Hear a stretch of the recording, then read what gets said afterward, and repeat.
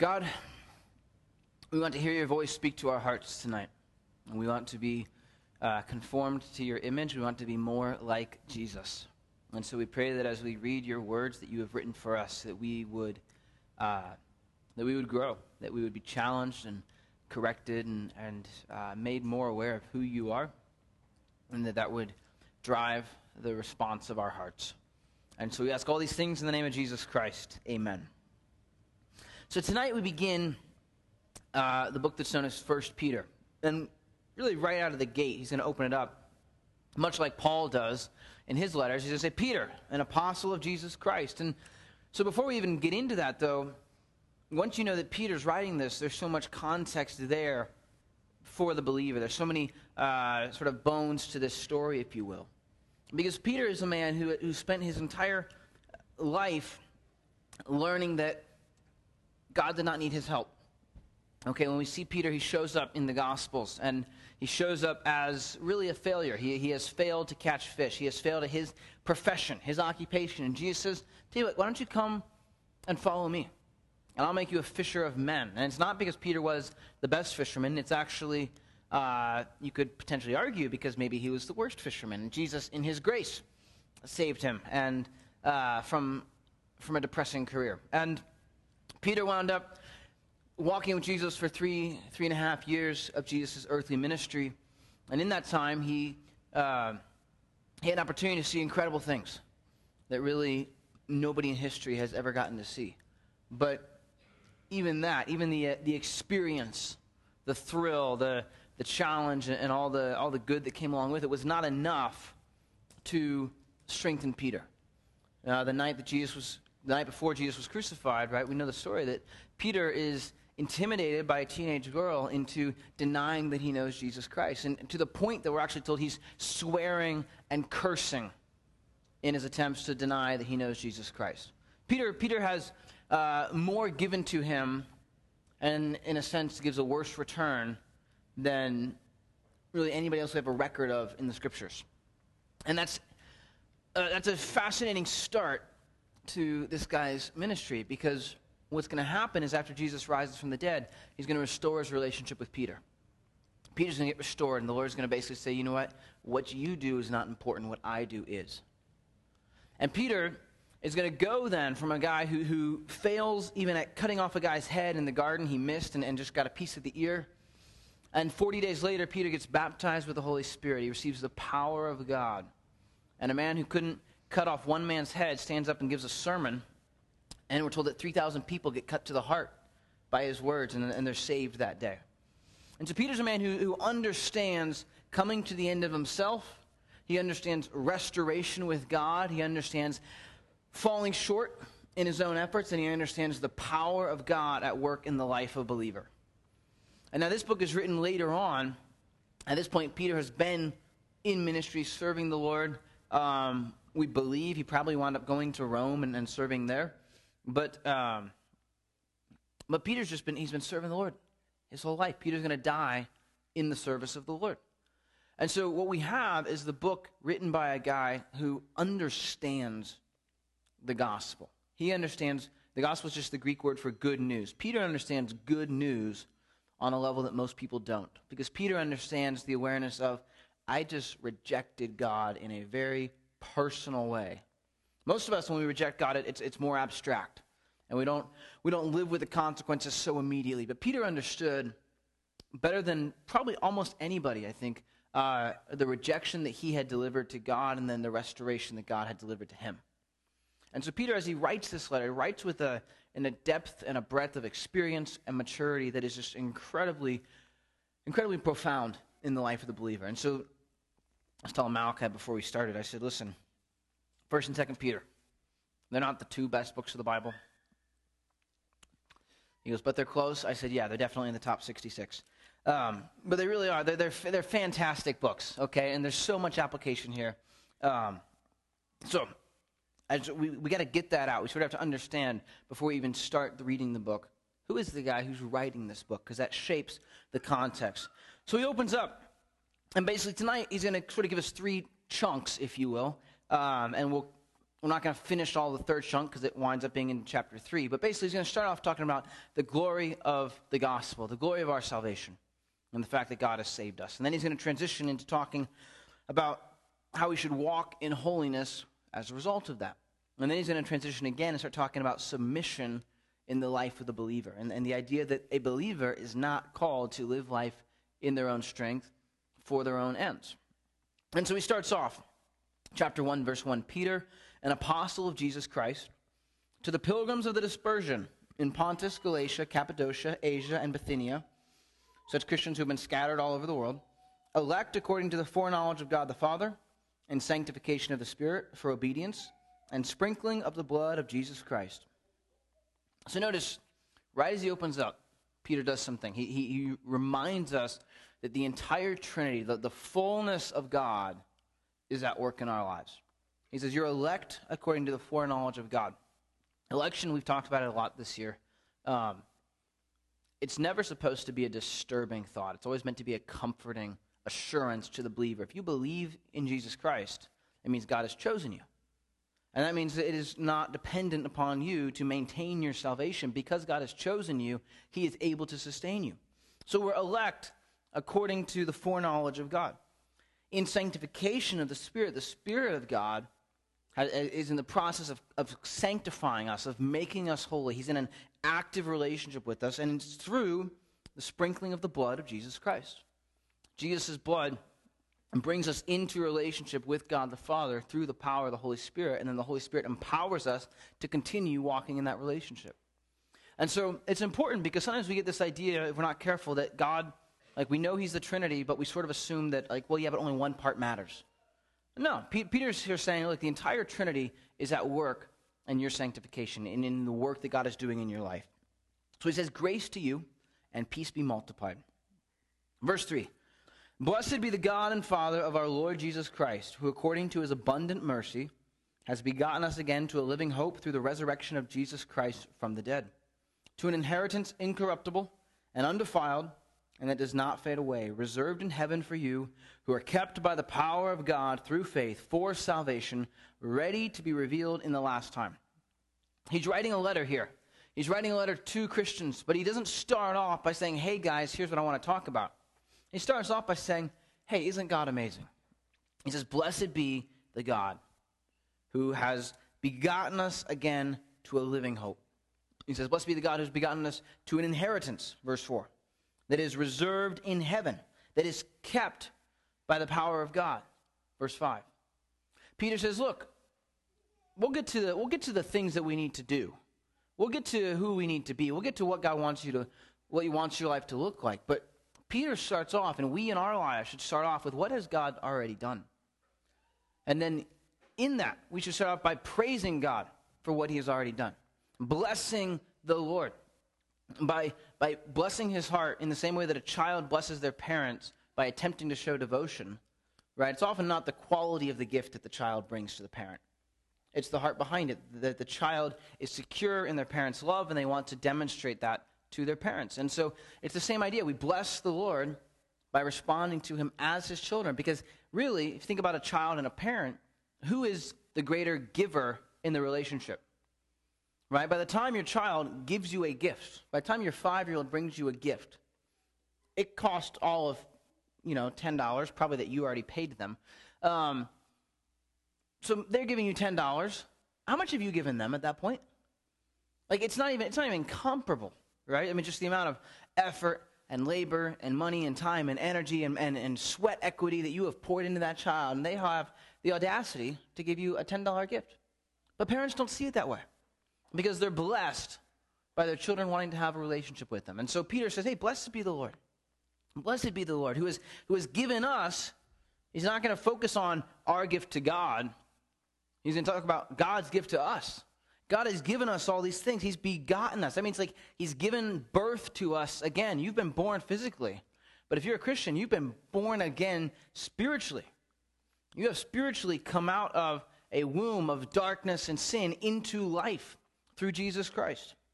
And so now you have not just life, you have an inheritance. There are promises and riches waiting for you on the other side of this life that you can't even imagine yet. In verse 6, he says, in this you greatly rejoice. Though now for a little while, if need be, you have been grieved by various trials, that the genuineness of your faith, being much more precious than gold that perishes, though it is tested by fire, may be found to praise, honor, and glory at the revelation of Jesus Christ, whom having not seen you love, though you now do not see him, yet believing you rejoice with joy inexpressible and full of glory, receiving the end of your faith, the salvation of your souls. So here we see that Peter is writing to a church that is in distress, to Christians that are in persecution. And that's really important, because if you were to write a letter to someone who's discouraged, how would you start it? Like, hey man, I know life is rough. Hey, I know you've had a bad run the last little while. Hey, I know things haven't been fair. I know things have been going rough. Peter does not start his letter that way. He says, hey, blessed be God who has saved us.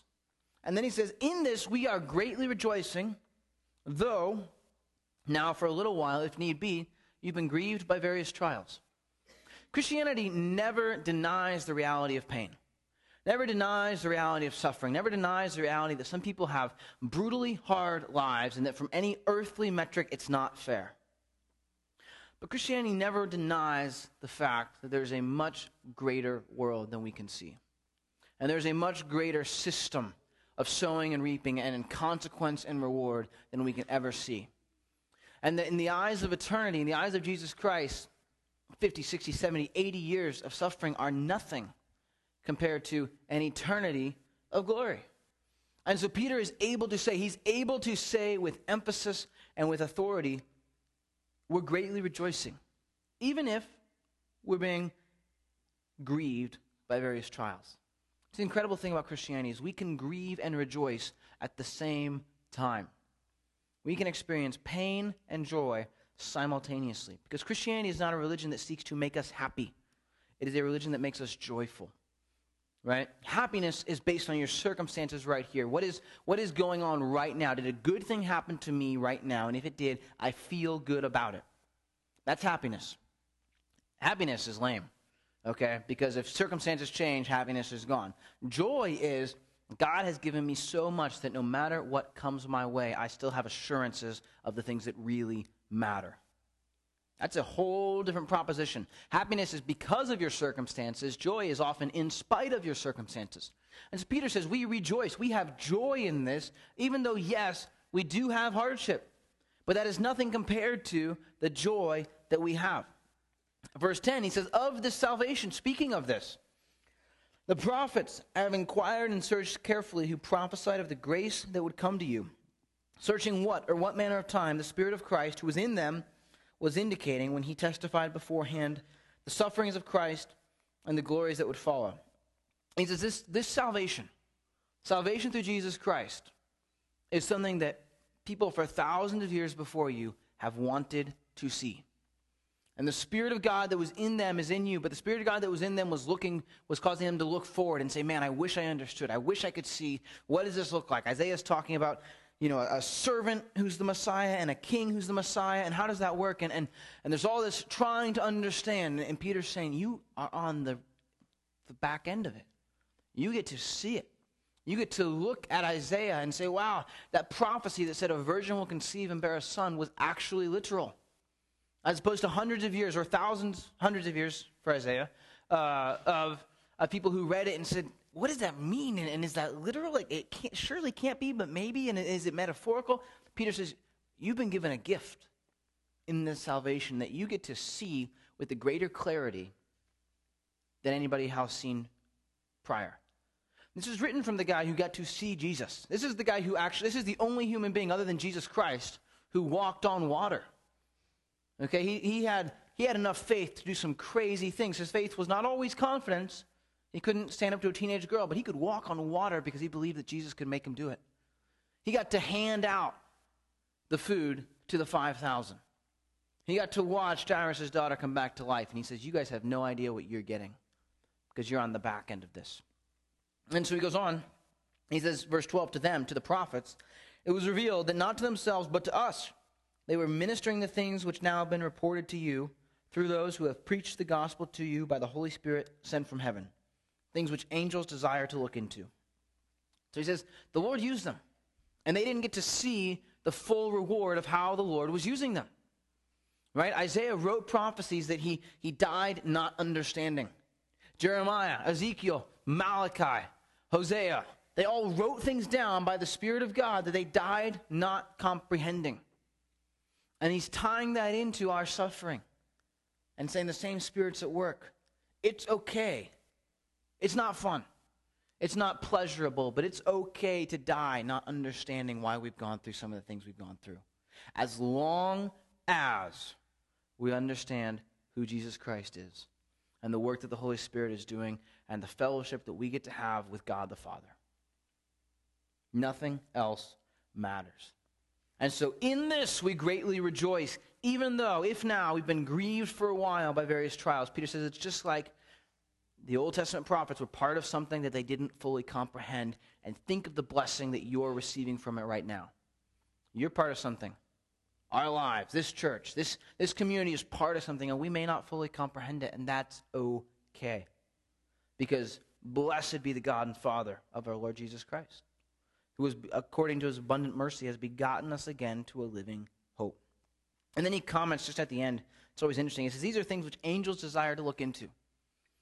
Angels don't, he's talking about grace, the idea that God has saved us. Angels don't comprehend grace in the same way that we do. It's an interesting thought because angels, Jesus didn't die for the angels.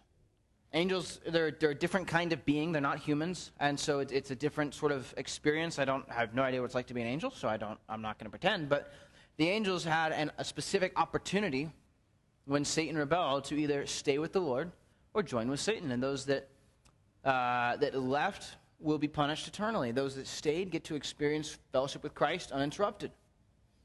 But they don't experience grace. Angels don't know what it's like to have walked away from the Lord and come back.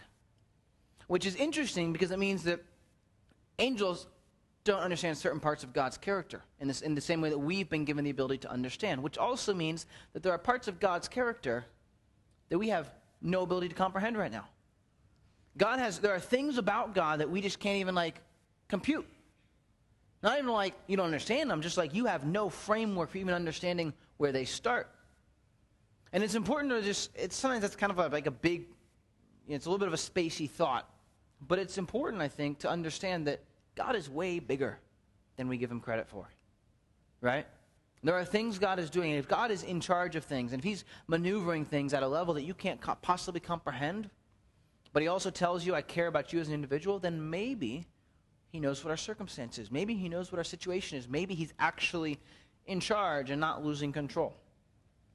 And so in verse 13, Peter's going to start to transition, and he does it by the word, therefore, which, when you come to it in Scriptures, if you're reading the Word of God on your own time, you get to the word therefore, you should ask yourself, what is that word therefore? Because you want to understand the context of what we're about to read. So therefore, because of our salvation, because of what God has done, because of who God is, because he's working in our lives, therefore gird up the loins of your mind, and be sober, and rest your hope fully upon the grace that is to be brought to you at the revelation of Jesus Christ.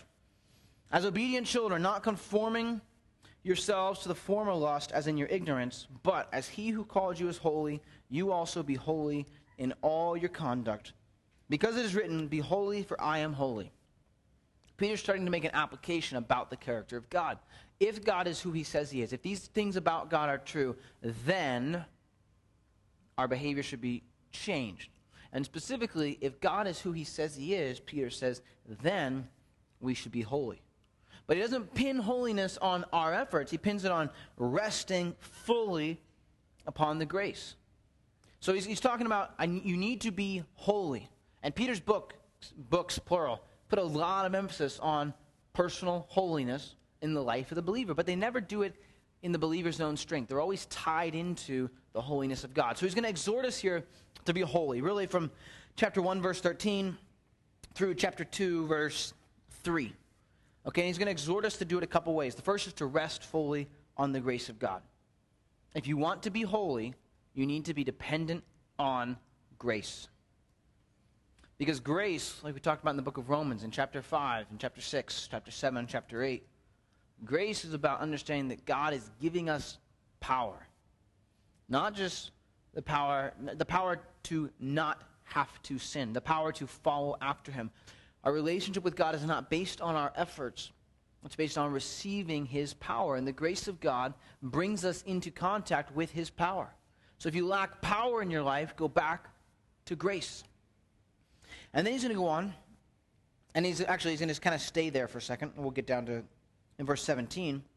He says, and if, still talking about holiness, and if you call on the Father, who without partiality judges according to each one's work, conduct yourselves throughout the time of your stay here in fear, knowing that you were not redeemed with corruptible things like silver or gold from your aimless conduct received by tradition from your fathers, but with the precious blood of Christ as of a lamb without blemish and without spot.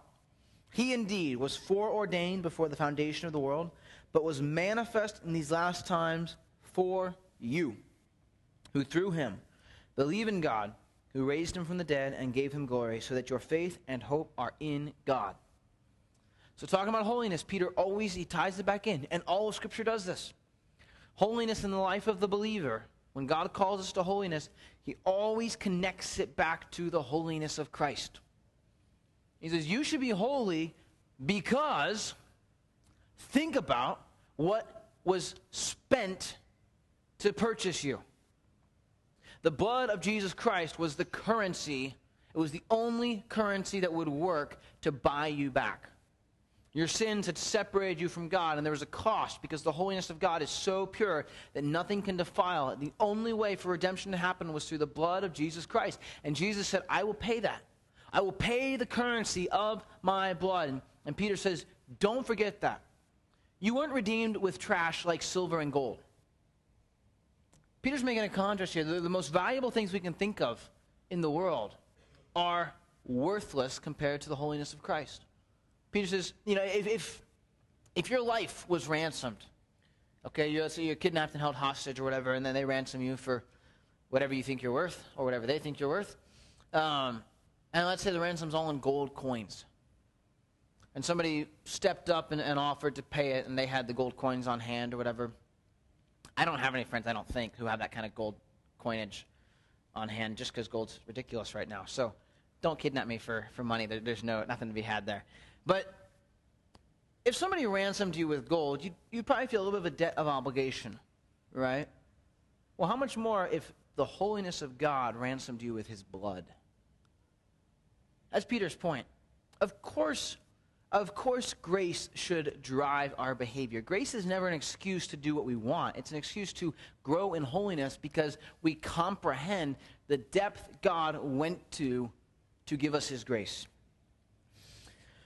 So verse 22, continuing the thought, because of the holiness of God, since you have purified your souls in obeying the truth through the Spirit in sincere love of the brethren, love one another fervently with a pure heart, having been born again, not of corruptible seed, but of incorruptible, through the word of God, which lives and abides forever, because all flesh is as grass, and all the glory of man as the flower of the grass. The grass withers, and its flower falls away, but the word of the Lord endures forever. So, Peter's first application, you want to be holy. You understand grace. You understand the character of God. You realize, okay, Jesus Christ is holy and he saved me, so I want to be holy. What is a good next step? Peter says, you know what you ought to do? Love one another. And we think, I was hoping for something a little more ambitious even, right? Like it's just a little, it's a bit of a downer, right? Like you're kind of like, go on a quest and traverse the world and spread the gospel and like, no, love people. Love one another specifically. Love other Christians. Dang. Because if you're in the church, if you're with other believers on a regular basis, you know something, and that is that Christians are not the most lovable people. Because God has saved us, but that does not mean that he is done working on us. Right? And so Christians get weird attitudes and weird ideas, and they don't like you, and you don't like them, and you're like, you know what? Why don't you just start a church split, and I'll start a church split, and we can all be happy. And Peter says, no, I want you to love one another. The connection, Peter draws a direct line connection between our response to the holiness of God and our willingness to love people, and specifically the people right in front of us. And he even ties it in to the Word of God. He says, if you want to know the Word of God, it's going to drive your love for other people. Now this, end of verse 25, end of the chapter, he says, now this is the word which by the gospel is preached to you. Therefore, laying aside all malice, all deceit, hypocrisy, envy, and all evil speaking, as newborn babes, desire the pure milk of the word, that you may grow thereby, if indeed you have tasted that the Lord is gracious. So he connects these ideas of you should love one another because you've been saved, and because you've been saved, you should be in the Word of God. He connects salvation and the Word of God. And it's interesting because so often we think of salvation as a one-time event, which it truly is. There's a point at which you weren't saved and then a point at which you are saved. But salvation is also an active truth because you are being saved. The Lord is teaching you how to put to death your flesh and how to walk in the spirit of life. And so there's a process where, in a sense, not to say that you're always losing your salvation, but you're always being saved. Being saved is an active truth, and Peter connects it to the Word of God. If you want to be continually being saved, you need to know the Word of God. And that's why, as a church, we place such emphasis on the Word of God. Our church really has two things that we care about: the Word of God and the Spirit of God, in terms of practical application in the life of the Christian. Okay? We believe that Jesus Christ saved us to bring us into a relationship with God the Father. And we believe that in the world we're in now, if we want to live effective lives, we need two things. We need the Word of God to teach us and the Spirit of God to empower us. And Peter connects that. He connects salvation with the Word of God. If you want to know what God wants you to do, if you want to say, okay, I understand that God has saved me, I understand that grace has come, that Jesus Christ is holy, what should I do? If you want to know what is the will of God for my life, read the Word of God. He has, as one pastor says, God has texted you. Open the text. Okay? If somebody sends you a message and you want to know what it says, what do? You open it up and you read it. It doesn't matter if it's an email or a text or whatever else, or a letter. They still send them sometimes. God has sent you a message. And he tells us that in his message, he tells us everything he wants from us. He tells us everything he wants us to do. And what we do sometimes is we close it and we say, God, I just need you to speak to me. Right? God, just tell me what to do. Tell. Find the right pitch, right? Tell me what to do. And he says, yeah, I'm telling you, open it up and read it. Know the Word of God. If you want to be effective in your life as a Christian, know the Word of God. And now, as Peter, so he's connecting sort of, I said we're kind of moving through chunks, okay? So the first chunk is the glory of our salvation. And the second chunk is our response to the holiness of God. And specifically in that, we respond by resting our hope in the grace of God, by loving one another, and by desiring the Word of God. But now he's going to start to transition again, and he's going to talk about everybody's favorite subject, which is submission. And so tonight we're going to get to like halfway through this chunk, because he's going to wind up taking it all the way through chapter 3, verse 12. We're just going to get up to the end of chapter 2. But he's going to talk about basically our submission to God, our submission to government, our submission to masters or people in authority over us. And then he's going to go into more personal relationships and our submission to other people. And specifically in marriage, but in a broader context as well. So we're going to start off talking about submission to God. Coming to him, chapter 2, verse 4.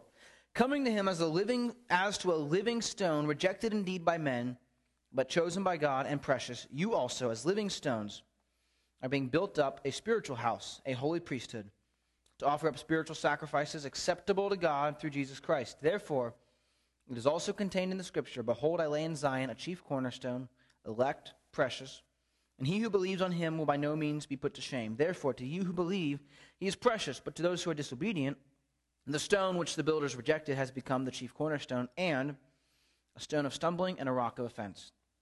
They stumble, being disobedient to the word to which they also were appointed. But, verse 9, you are a chosen generation, a royal priesthood, a holy nation, his own special people, that you may proclaim the praises of him who called you out of darkness into his marvelous light, who once were not a people, but are now the people of God, who had not obtained mercy, but now have obtained mercy. It's a big chunk, but Peter's he's tying a big idea in here, and he's going back to Old Testament references that refer to the Messiah, and so in our understanding, they're referring to Jesus Christ as the chief cornerstone. And when a stone building is built, so I understand, there's a critical stone that distributes the weight evenly and builds up everything else around it. Okay, it's sort of the linchpin, if you will, of a project. And the scriptures use the metaphor that Jesus Christ is the cornerstone. It actually goes back in either Jewish history or Jewish tradition, depending on your source, to when they were building the temple. They received a stone from the quarry that they couldn't figure out where it went, and so they threw it over the hill. And then it got time to actually start laying the stones, and they could not find the main stone that they needed. And they sent to the quarry and said, "Where's the cornerstone?" And they said, "We already sent it to you." And they said, "No, you didn't." And they said, "Yeah, we did. Check the files." And they realized, oh, the stone that we couldn't figure out what to do with it is actually the most important stone in the entire building. And it becomes a metaphor for the role of Jesus Christ in the Jewish nation, and the idea that he was rejected the first time he came, but he'll be accepted by them the second time he comes. But the bigger idea here is that if God is who he says he is, and if Jesus is who he says he is, then he's building us up into something. And so we're coming to him as, Peter says, living stones.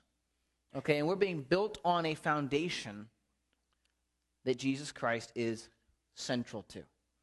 Okay, everything about our lives needs to hinge on Jesus Christ.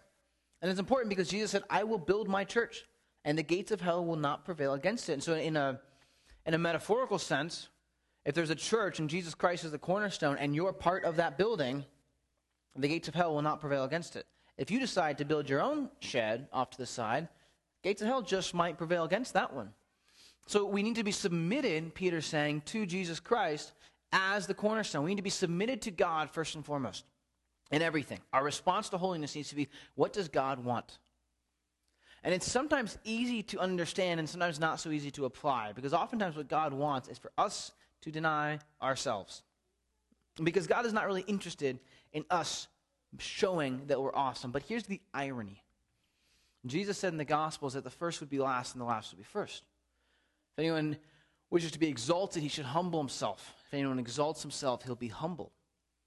Peter says here, if you are built on the foundation of Christ, there's a sense where you feel like you've lost your autonomy. You just become another brick in the pile, right? And just like, whatever, you know. I mean, I don't look at, you don't go to monuments and pick out like, what's my favorite brick? You know, you appreciate the monument for the whole. And so there's a feeling of, I'm going to lose my autonomy if I really surrender to the Lord, and he might ask me to do something that makes me uncomfortable, like love one another.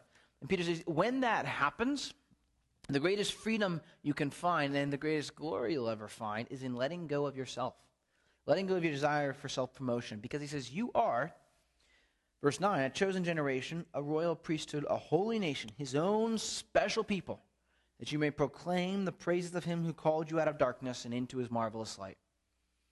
You are an incredible part of God's plan, but only if you're submitted to God's plan.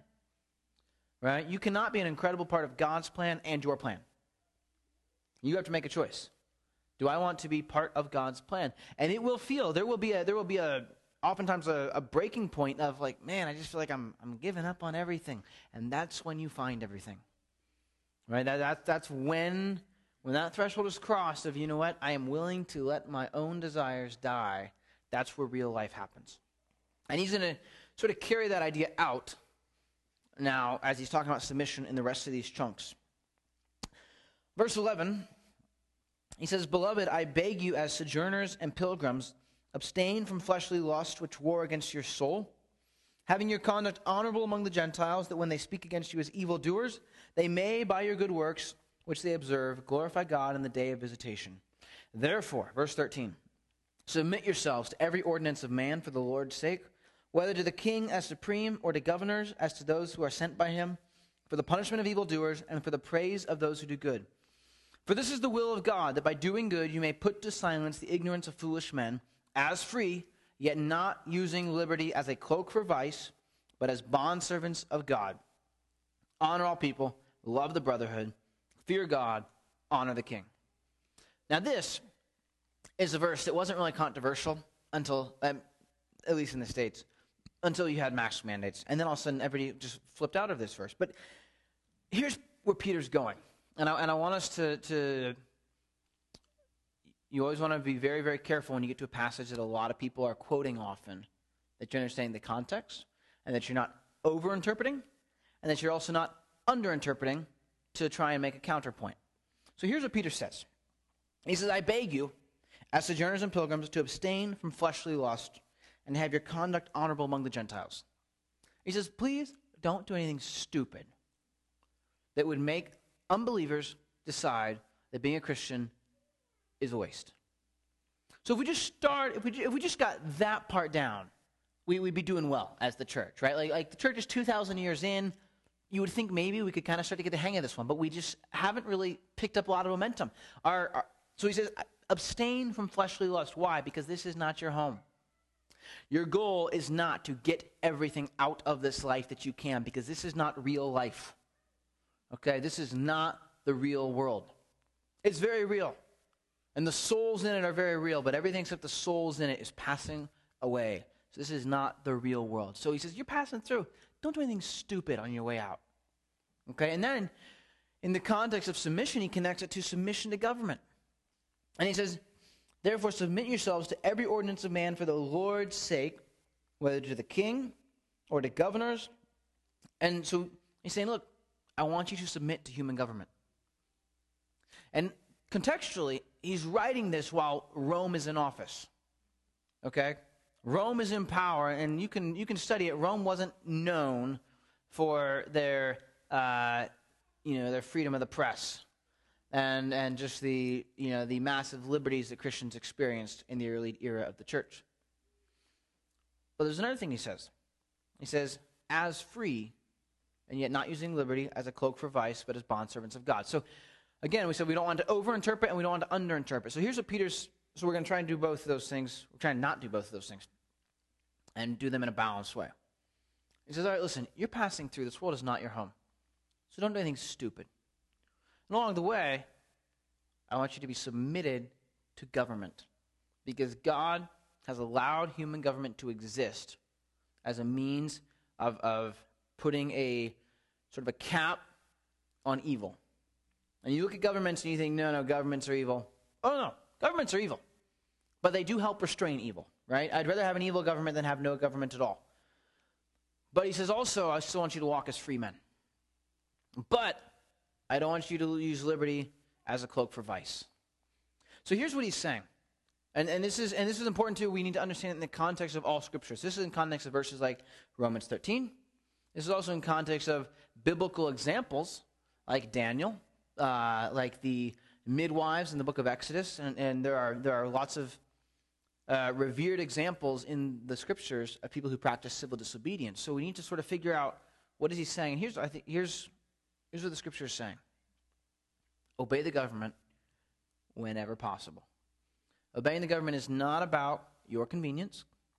It is not about what makes you happy. It's about God has let this government exist, and he has told me to obey it. But you always obey sequentially. You obey and we understand this inherently.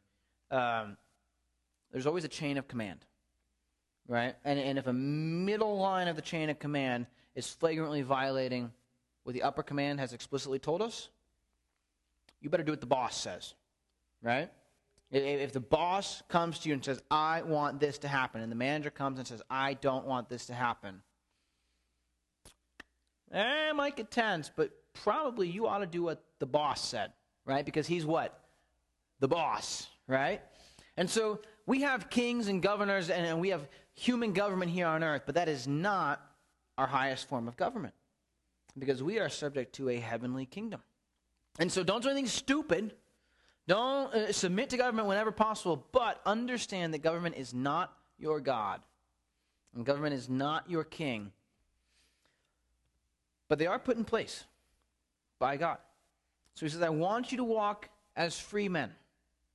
You are not slaves to the government. You're free. You should act like free people. But never use your freedom as a cloak for vice. Never use it as an opportunity to just say, I'm gonna use some quote unquote conviction as an opportunity to do what I want. Okay, and I'm actually gonna tread some very thin ice because Dad's not here tonight, and so he doesn't have that. He's not doing that thing where he sits in the back row and kind of looks, and then kind of there's like a metric I can gauge, like I went too far. But he's not here, so I may just go way too far. But here's the deal: if you're looking for practical application, okay, think back to the COVID-19 pandemic, and understand that it was a really kind of profound era of Christians in America trying to sort out what does the Scripture say about submission to government, because you had all kinds of orders coming out, you had all kinds of opinions coming out, you had all kinds of facts coming out, and there was a massive scramble of what do we believe and who do we trust, and here's the big picture that I want us to get from this, and that is that what comes before Peter talks about submission to government? Submission to God. Right? And this is where you got to be careful when you start talking about application, because you don't want to start running in blanket statements. But here's the thing. Peter says, be submitted to the government. Some governors in our states said, oh, these are laws. You're not allowed to sing in church. And some churches said, oh, 1 Peter 2, got to obey the government. Some churches said, well, actually, God told us to sing psalms, hymns, and spiritual songs. And so we will sing in church. Some churches said, some governors said, you can't meet. And some people said, oh, 1 Peter 2, Romans 13, we can't meet. Some pastors said, no, Scripture says, do not forsake the assembling of the brethren. We are going to gather together. And some pastors said, if we open up, this is an awesome chance to pick off some fresh revenue because there are people looking for church. Some people walked as free men because they were serving a higher king. Some people walked as free men because they were using liberty as a cloak for vice, right? I remember, you would listen to or read these opinion pieces on should people wear masks. And some Christians said, you know what? Out of sensitivity to other brothers and sisters who are either at risk or who are very concerned, I'm going to wear a mask. Some Christians said, you know what? As a means of defending the role of the people as the form of government that we have, I'm going to choose not to wear a mask. And some people said, I'm an American and you can't tell me what to do. So it's like, well, wait a second. And I heard, very serious Christians explain why they weren't using a mask and preface it by, well, I'm an American. I'm like, I don't give a rip if you're an American or not. That shouldn't have anything to do with this conversation. I care about what is God telling you to do. Right? And I'm okay saying that if you are submitted to God, he will clarify it to you. And it may not be exactly what he says to me. Okay, when vaccines came out, there was a lot of controversy, particularly in the church, about what should you do. And there were Christians who said, you know what?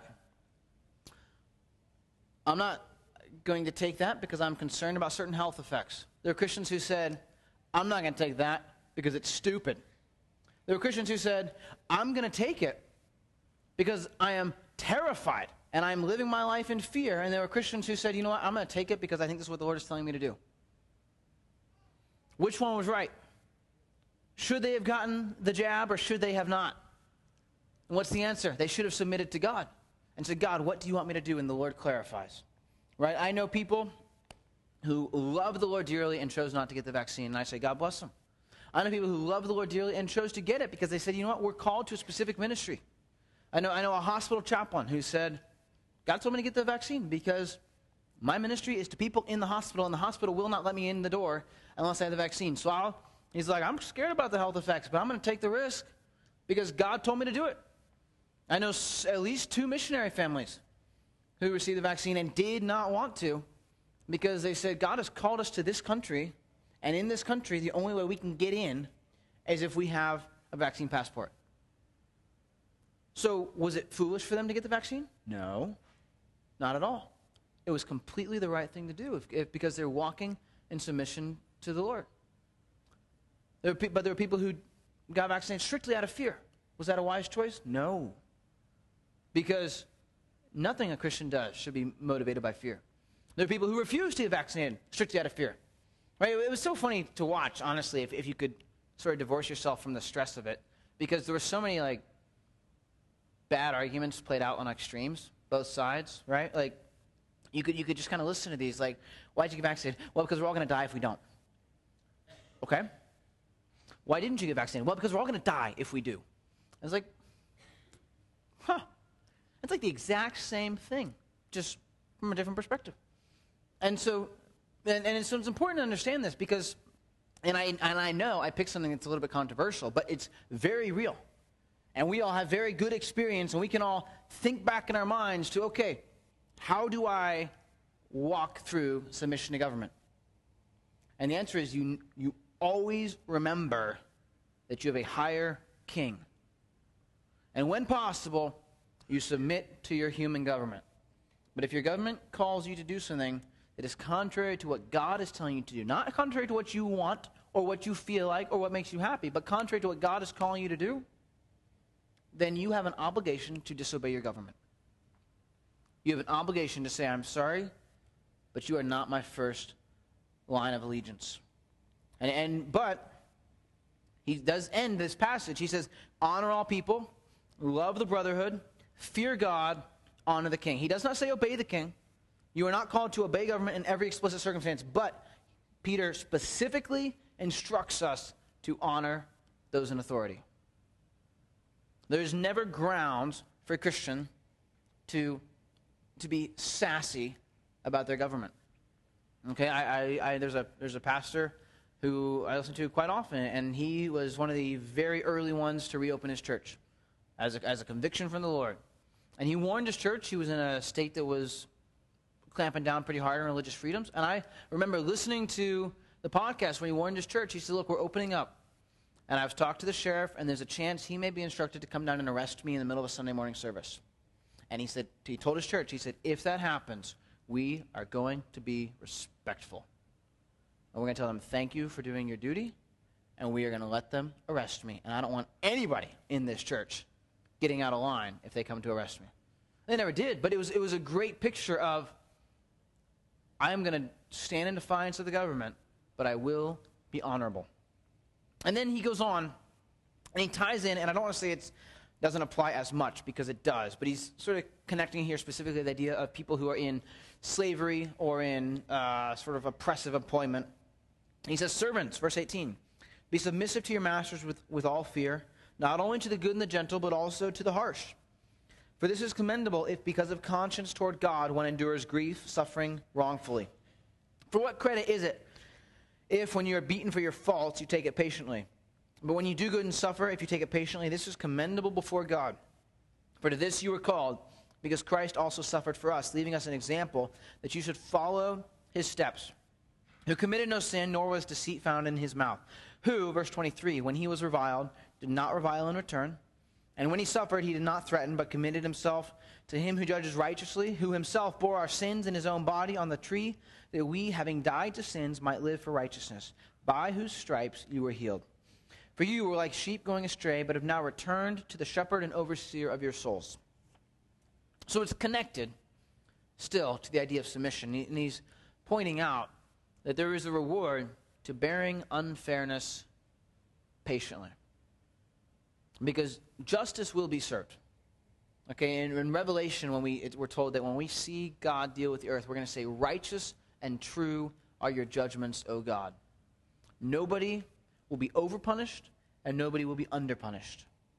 Okay, justice will be perfectly served out by a God who perfectly understands justice. But sometimes on earth, we get a little bit obsessed about our rights. And then we got to, again, same deal. We got to be careful. He's saying if you bear with unfairness patiently, there is a reward in that.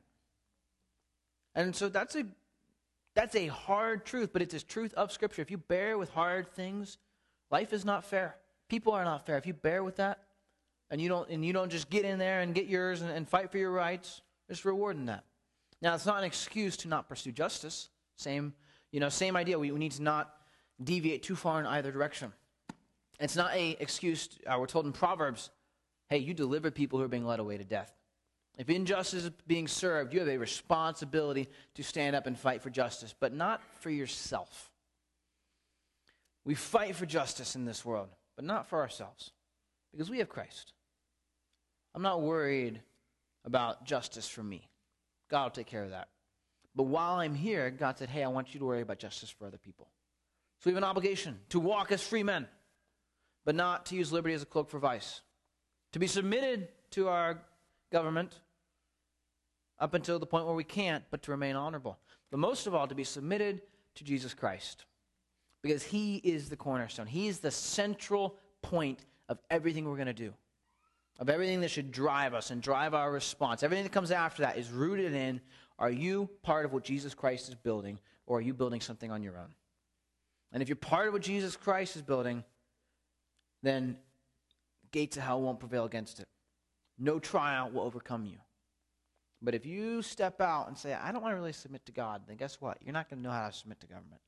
You're not going to know how to submit to unfairness. And next week, we'll get into the really fun stuff. You don't get to know how to submit as husbands and wives. And so it all ties back into Jesus Christ. He is the cornerstone. He is central to everything else. If you want to know how to live effectively, know Jesus Christ. Know his word. Know what he wants you to do. Have a relationship with him where you ask him your questions and he gives you answers.